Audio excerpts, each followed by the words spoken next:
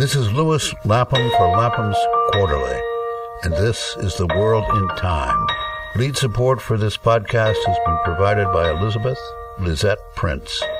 Additional support was provided by James J. Jimmy Coleman Jr. Talking today with the Pulitzer Prize-winning historian Alan Taylor about his new and necessary book, American Republics, A Continental History of the United States, 1783-1850. A necessary book, Alan, because it provides so clear an understanding of the hard questions that divide and threaten to wreck our own currently imperfect union. Maybe you can begin with a few words about the instability and uncertainty of the early United States, about its fears and dreams of empire, its inability to fit the principle of freedom to the practice of slavery. Well, thank you very much, Louis. That's very kind. I think that we do ourselves a disservice if we romanticize the origins of the United States and cast it as some sort of political utopia from which we have fallen. I think we do a lot better if we see that division, disagreement have been in place in the United States from the start. And the union of the states that's created during the American Revolution is meant not just to win the war against Britain, but also to preserve the peace within North America. Americans identified primarily with their state, say Virginia or South Carolina or Massachusetts, and secondarily with a region, whether it be the Northeast or the South or the West, which was at that time anything west of the Appalachian Mountains. And they didn't have a strong identity as Americans. And so Benjamin Franklin warned that if the Americans of these different regions and different states didn't unite, that the next time they came together, it would be to cut one another's throats. There was a fear of civil wars woven into the United States from the very start. And indeed, the whole project of the United States was meant to keep the peace among Americans as well as to win independence from Great Britain. The settlement is, you have the colonies on the coast, and then the west opening up beyond the Allegheny Mountains, and the regions are afraid of one another. Yes, and there was a conviction among American leaders of the late 18th century, early 19th century, that the United States had to expand or it would die, that it needed more land for sale for the federal government and for the states to sell so that they could finance their war debt from the American Revolution. They needed more land to accommodate a population that was doubling every 22 years and in which the vast majority of people were farmers, so they needed more farms. So the United States was premised on expansion westward at the expense of native peoples, because those lands weren't empty of people. There were native peoples in all of the lands desired by the United States. But while everybody, whether in South Carolina or Pennsylvania or New York, agreed that the country should expand westward, there was fear that the country might expand in a segment of the West that would favor one region over the other. So, for example, if the United States were to conquer Canada and add that without also conquering Florida or Louisiana to the southeast, then the northern states would gain power in this uneasy union. Or if the expansion was into Florida and Louisiana and not into Canada, then the South would gain power. And so while the Union is a solution in the short term to the uneasiness of the different American states and regions, there is a danger that if its expansion is unequal and favors one region over the other, that it will trigger the old anxieties and lead to a secession by some of the states and then a war by the other states to try to force that region back into the Union. But both the Southerners and the Northerners, Jefferson's empire of liberty,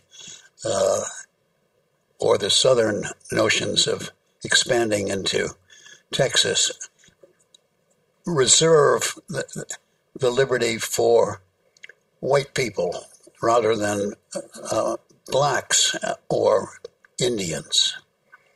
There is that notion of kind of white supremacy. Well, they certainly reserved it for citizens of the United States, and almost all of those citizens were men, and they were white men. There were African Americans who were free, but they're a very small minority of the overall African American population of the time. And the United States, in its expansion westward, the imagination of the place of native peoples in the future is not to preserve their sovereignty, their independence, but to absorb them fully into the United States, in which they would lose their cultures as well as their native governments. And so Jefferson insisted that, he wanted to incorporate Indians into the United States, but they would have to cease to be Indians. And then Jefferson is really out to provide farms for the people who are his constituents, who are the citizens of the United States, who are white men. And while he would like to get rid of slavery in the United States, he could only imagine doing so in a very gradual process in which slave masters would be compensated, and that the former slaves would all be compelled to relocate, to be deported to West Africa or to someplace in the Caribbean. So Jefferson does imagine an empire of liberty, but there are limits on his imagination. There are racial limits in which native peoples will cease to be independent peoples, will cease to have their cultures, and in which he imagines a future in which there will be no African Americans.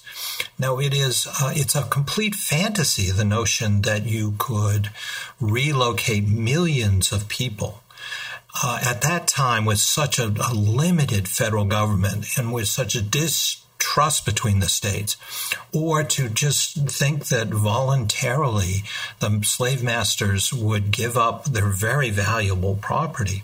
So it's entirely a fantasy, but it's a fantasy that's very empowering for the expansion of the United States.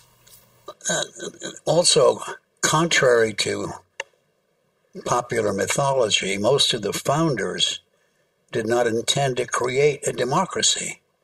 I mean, they designed a national republic to restrain state democracies, which they blamed for the Union's troubles. Yeah, they were very concerned during the 1780s that the new state governments created by the Revolution were too responsive to public opinion.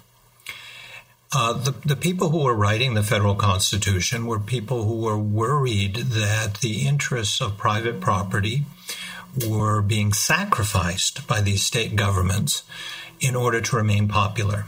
And the chief thing they were concerned about is that state governments were doing things to inflate the money supply or to otherwise interfere in the rights of contract, in order to help the majority of people in their states who were debtors, who owed money to creditors.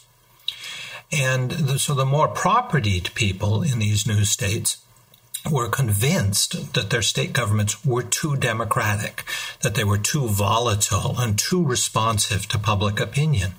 There were some of these leaders who were even toying with, well, maybe we need to have a constitutional monarchy, such as they have in Britain. One of those people was Alexander Hamilton. So there was a real concern by people like George Washington or James Madison that the revolution was spinning out of control and that the state governments were too democratic, and it might lead to a real reaction in favor of a constitutional monarchy.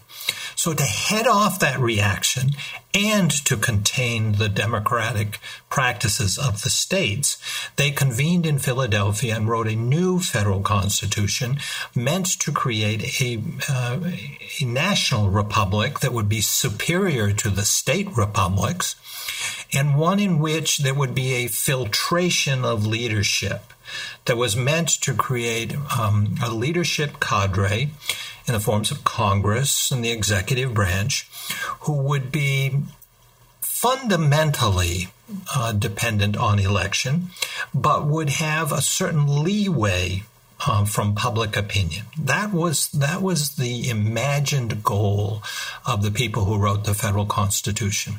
And it was not to create what we call a democracy today, that is a government highly responsive to public opinion at almost all times.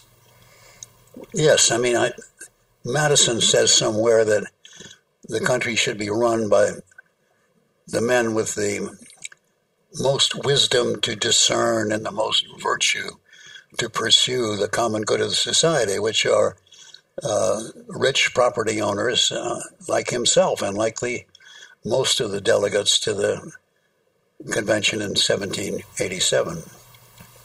Yeah, it was a time in which education was much more limited than today, and in which the people who had any kind of college education, or who may have educated themselves to a high degree, they needed much more leisure time than was available to your typical American, who was a small farmer preoccupied with cultivating his land.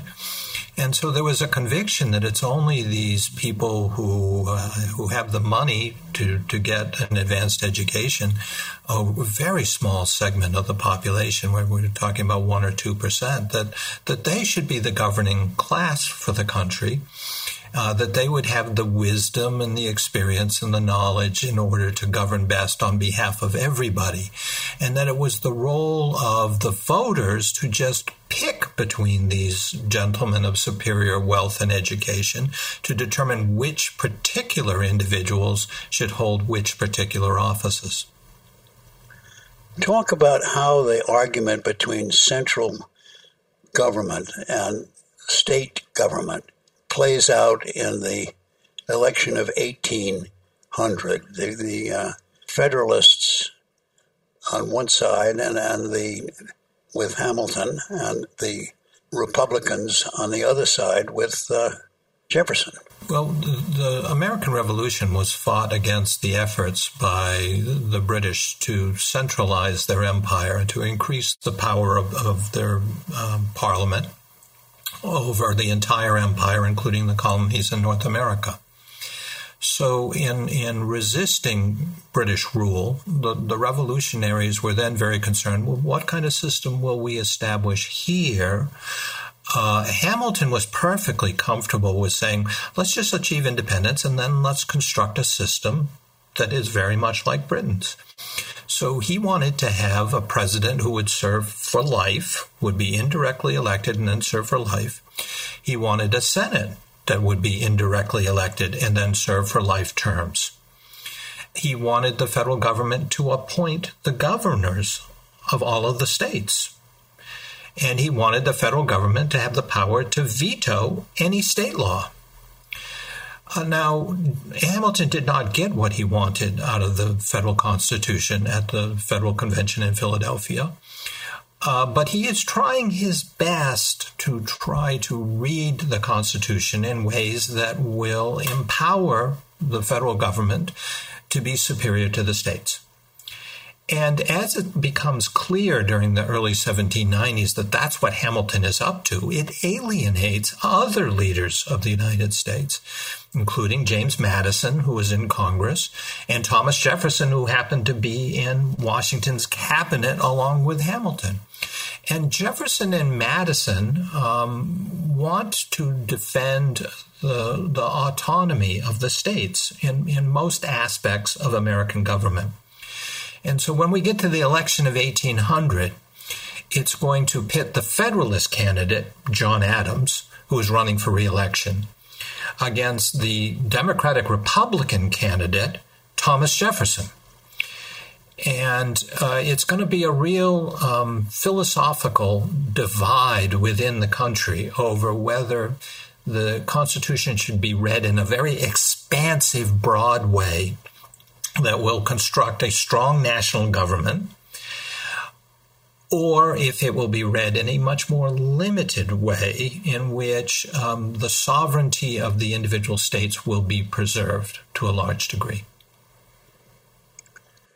talk about what does Washington itself, the city, look like in 1800? I mean, you have coffles of slaves shuffling through the streets, and somebody describes it as a Sahara of solitude and waste, remarkable for its swamps and malaria and pig pens. Well, one of the many radical things that the founders of the United States engage in is to create a new capital where there had just been farmland and forests and some swamps, rather than make do with one of the existing cities. They started out with the first capital of the United States under the new Constitution was New York City. And then they moved to Philadelphia. And many people, particularly in the Northeast, thought, Philadelphia's a pretty comfortable place to be. It's got an infrastructure in place. There are thousands of people already living here. There are substantial buildings. Why would we want to move off to the banks of the Potomac River where there are only a handful of farm buildings and a couple of villages? But they made that move as part of a political compromise to satisfy the leading politicians of Virginia, especially Jefferson and Madison, who were blocking Alexander Hamilton's financial plans for the country. And in order to approve those financial plans, they said, you got to move the capital to the banks of Potomac right next to Virginia. And so the deal was made. Now, Jefferson also believed that if you got out of the big cities, that you would have a government that was closer to the common people who were farmers at that time. But the United States' new capital is a handful of ambitious stone buildings, such as the Capitol and the White House, in the midst of a very rustic setting, and a lot of ramshackle buildings thrown up for workers and for taverns and boarding houses, so that it strikes foreign visitors as a very weird place, a place of magnificent aspirations, but of a very sordid and dirty reality. And that reality included slavery. Slavery was perfectly legal in the District of Columbia, and the District of Columbia is in the midst of two states committed to preserving slavery, Maryland and Virginia. So that it's very jarring to people, either from the Northeast or from Europe, to be looking out the windows of Congress and to be seeing enslaved people being led off to market. Washington, D.C. became one of the great centers of the resale and transportation of enslaved people out of Maryland and Virginia, headed to the deep South, where the cotton plantations were expanding and had a voracious demand for increased enslaved labor. In 1800, what roughly is the percentage of the population that is slave? I mean, they're a fifth of... How big is the United States in population? 3 million people, something like that? Well, in 1790, it would be about 3 million people, a little bit over than that. And of them, about a fifth of them were held in slavery. Now, that's in the nation as a whole. It's unevenly distributed, so that in the southern states, the slave population was about 40%. Of those, half lived in Virginia. So Virginia has the biggest single enslaved population of any American state in 1790. But Virginia its economy is relatively stagnant in the early republic, so that the people who own enslaved people, many of them feel that they have a surplus. And they're very open to making money by selling their so-called surplus to the more economically dynamic states of the deeper South, which after 1793 are booming because of the cultivation of cotton in places like Georgia and Tennessee and eventually Alabama and Mississippi and on across to Arkansas and Texas and down into Florida. So that there is a massive movement between 1793 and 1860 of literally a couple of million Americans who have been held in slavery are being moved out of these upper southern states and into the deep south to the much harsher conditions of the cotton plantations and farms. But slavery is slaves are property. I mean, they represent money, and there are fears already in the 1790s of civil war over the issue of slavery. Right. I mean, that's always in the background, isn't it? There's from the very start of the United States, there's a fear about civil war. Now, it's not necessarily going to be between South and North. There are also fears it might be between East and West. And so the form that the big civil war would take in the 1860s is not necessarily the form that civil war might have taken earlier in the history of the United States.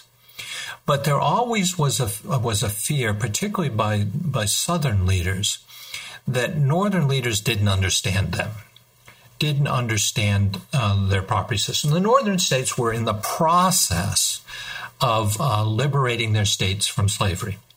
That process was still incomplete. New York did not adopt a law for gradual emancipation until 1799.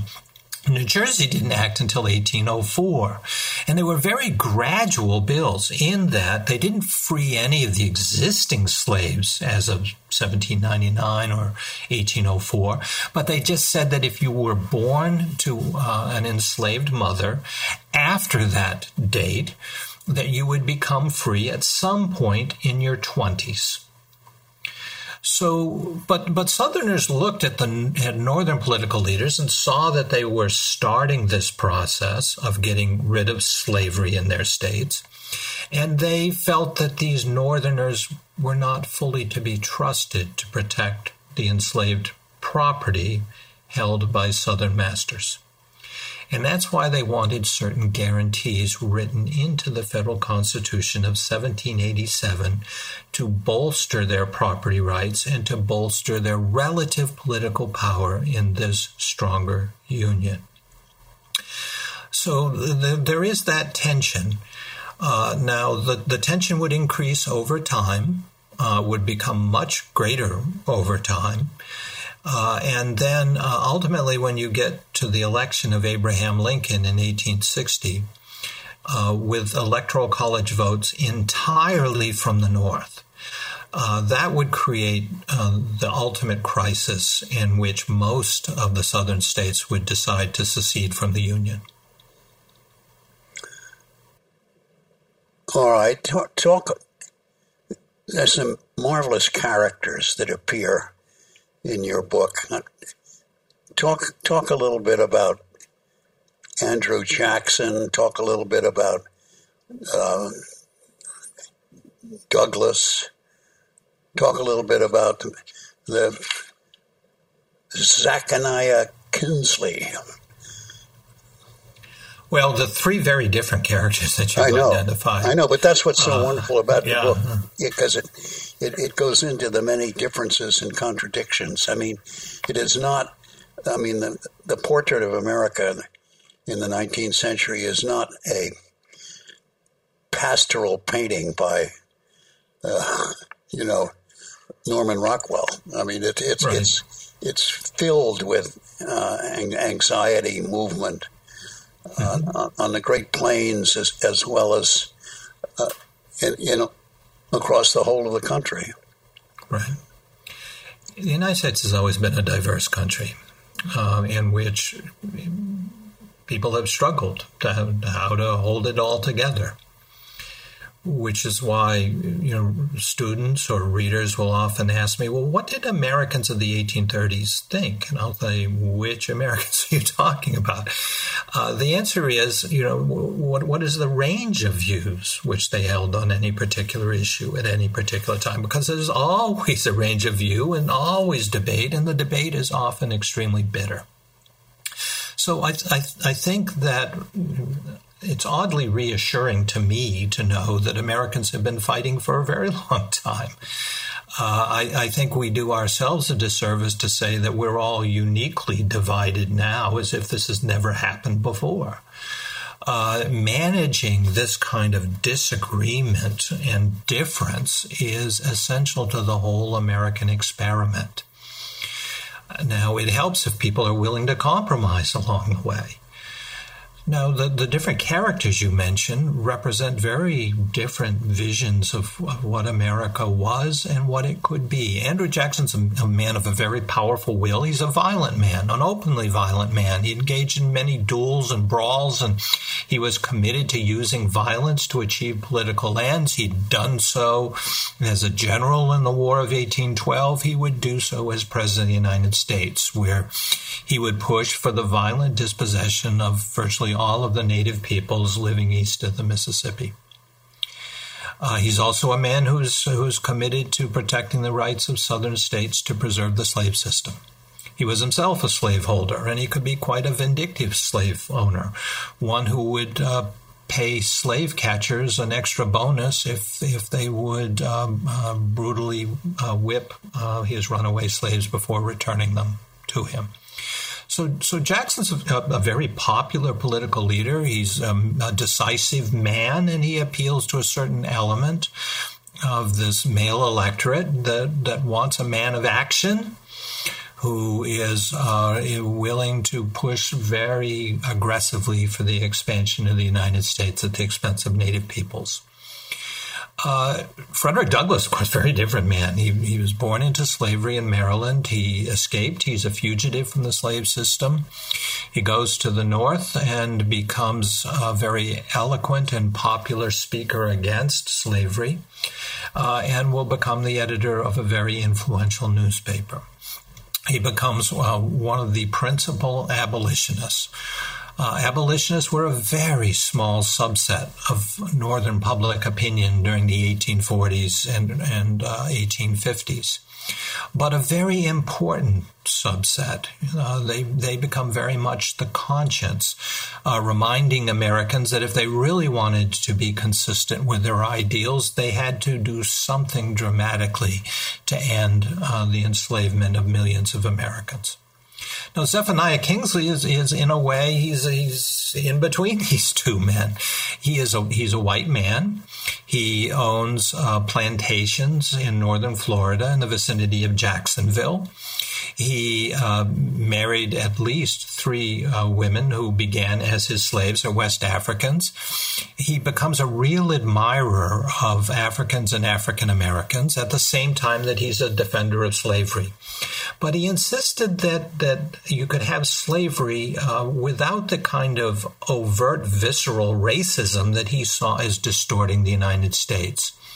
So he believed that enslaved people should have opportunities to make extra money so they could buy their freedom. He then employed former enslaved people to manage his properties, including his wife, who he freed and made something of his first wife, I'm saying Anna, to become something of his full partner. Now, when he's doing this, Florida is still part of the Spanish Empire. It gets absorbed into the United States in 1821.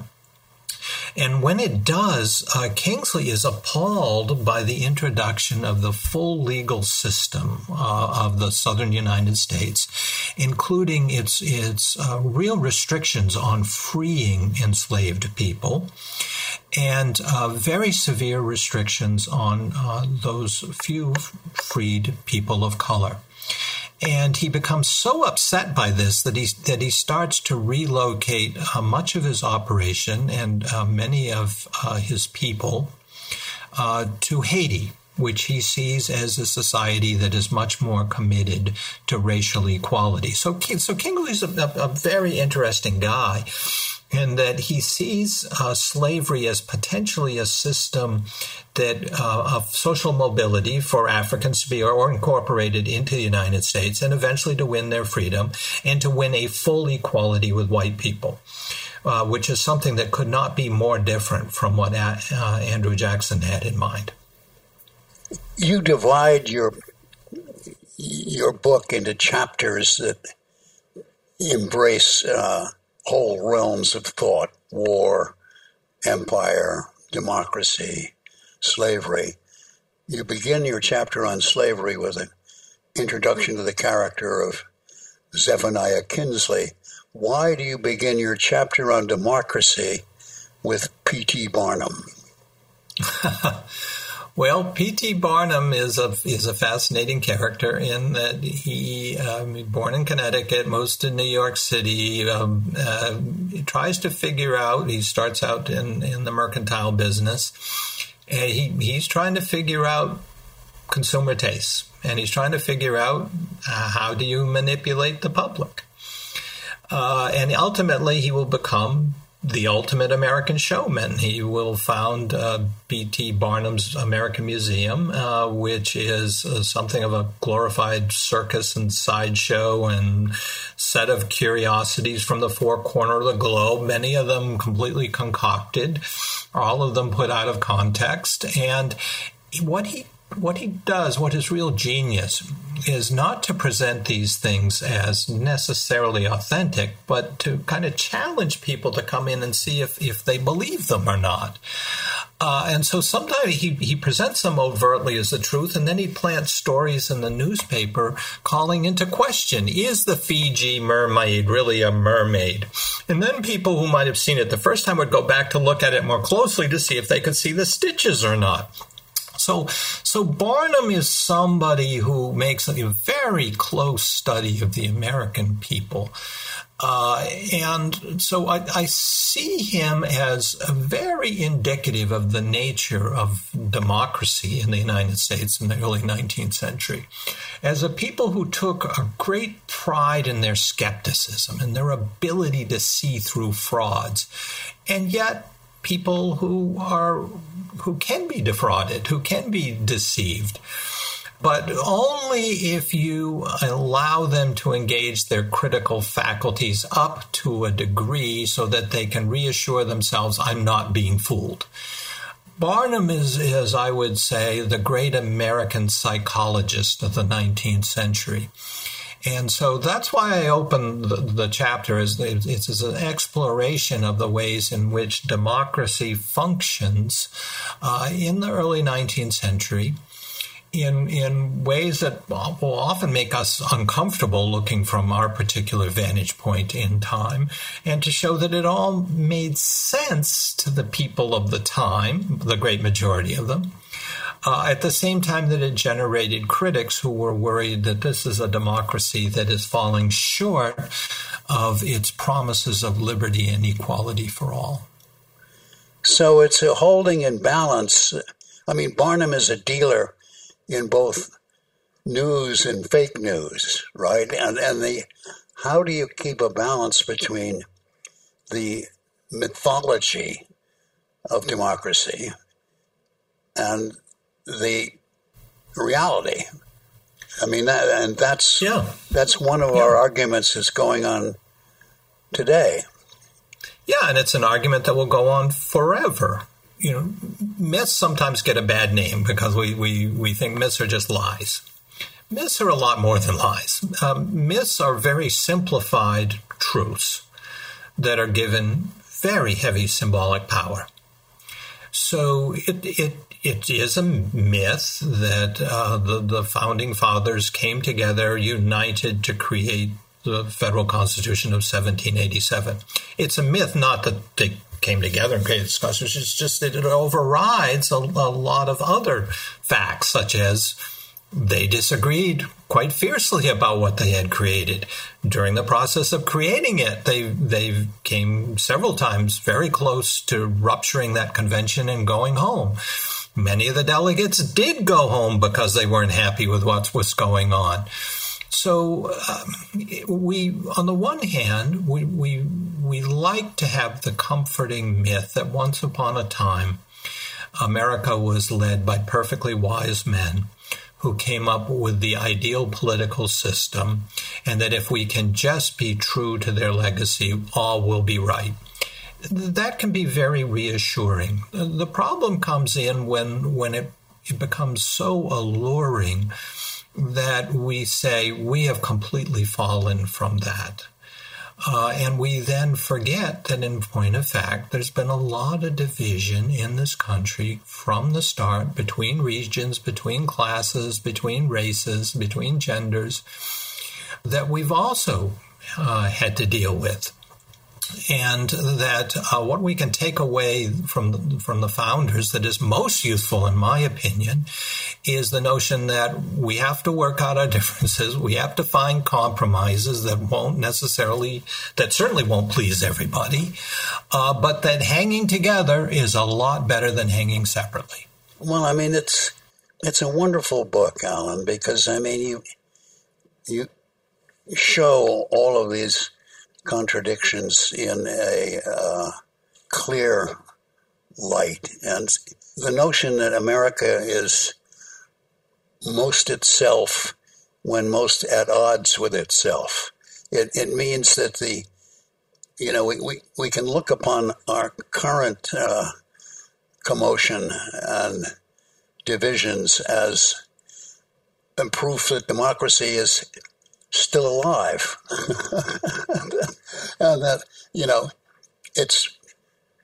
our circumstances are much more civil than they were in 1800 or 1830 or 1861. But the fact that there is argument and that there is even violent argument is a proof that our flag is still there. Yeah, I mean, I do find it actually oddly reassuring to know that the United States has gone through some very bitter division and arguments in the past. I don't want to downplay too much the moment we're in now, where I do think that democracy is once again in some peril. But the solution, I think, ultimately to that is if we could just get everybody to turn down the temperature, the rhetorical temperature a bit. That doesn't mean you have to give up your principles. Everybody should argue their principles as eloquently as they can. I do think that we need to all become better at listening to people who violently disagree with us. And that there needs to be a recognition that compromise and keeping this whole thing together, while that may seem much less satisfying than our particular fantasies of what the ideal republic and union should be, well, it may be less satisfying than that. It's the only way we're all going to be safe. And that allows, I think, plenty of leeway for us all to be pushing for making this union even more perfect. But unless there's a common commitment that you don't do things like invade Congress and seek to lynch people that you disagree with, and unless we're willing to try to improve the access of all Americans to voting, unless we do those things, then a lot of things can go awry. Well, I mean, in the 19th century, I mean, you had congressmen attacking each other on the floors of Congress. You had senators being shot down in Mississippi in the election of 1876. I mean, at least we've come a little further than that. We have, and let's not go back. Okay, so listen, Alan, I thank you for speaking with us today. This is Louis Lapham talking to Alan Taylor about his wonderful new book, American Republics, A Continental History of the United States, 1783-1850. Thank you, Alan. It's my pleasure. Thank you for having me.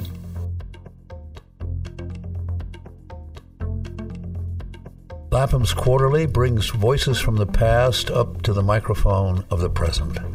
Save more than 30% off the cover price and subscribe today for only $49. Visit laphamsquarterly.org/podcast for more details.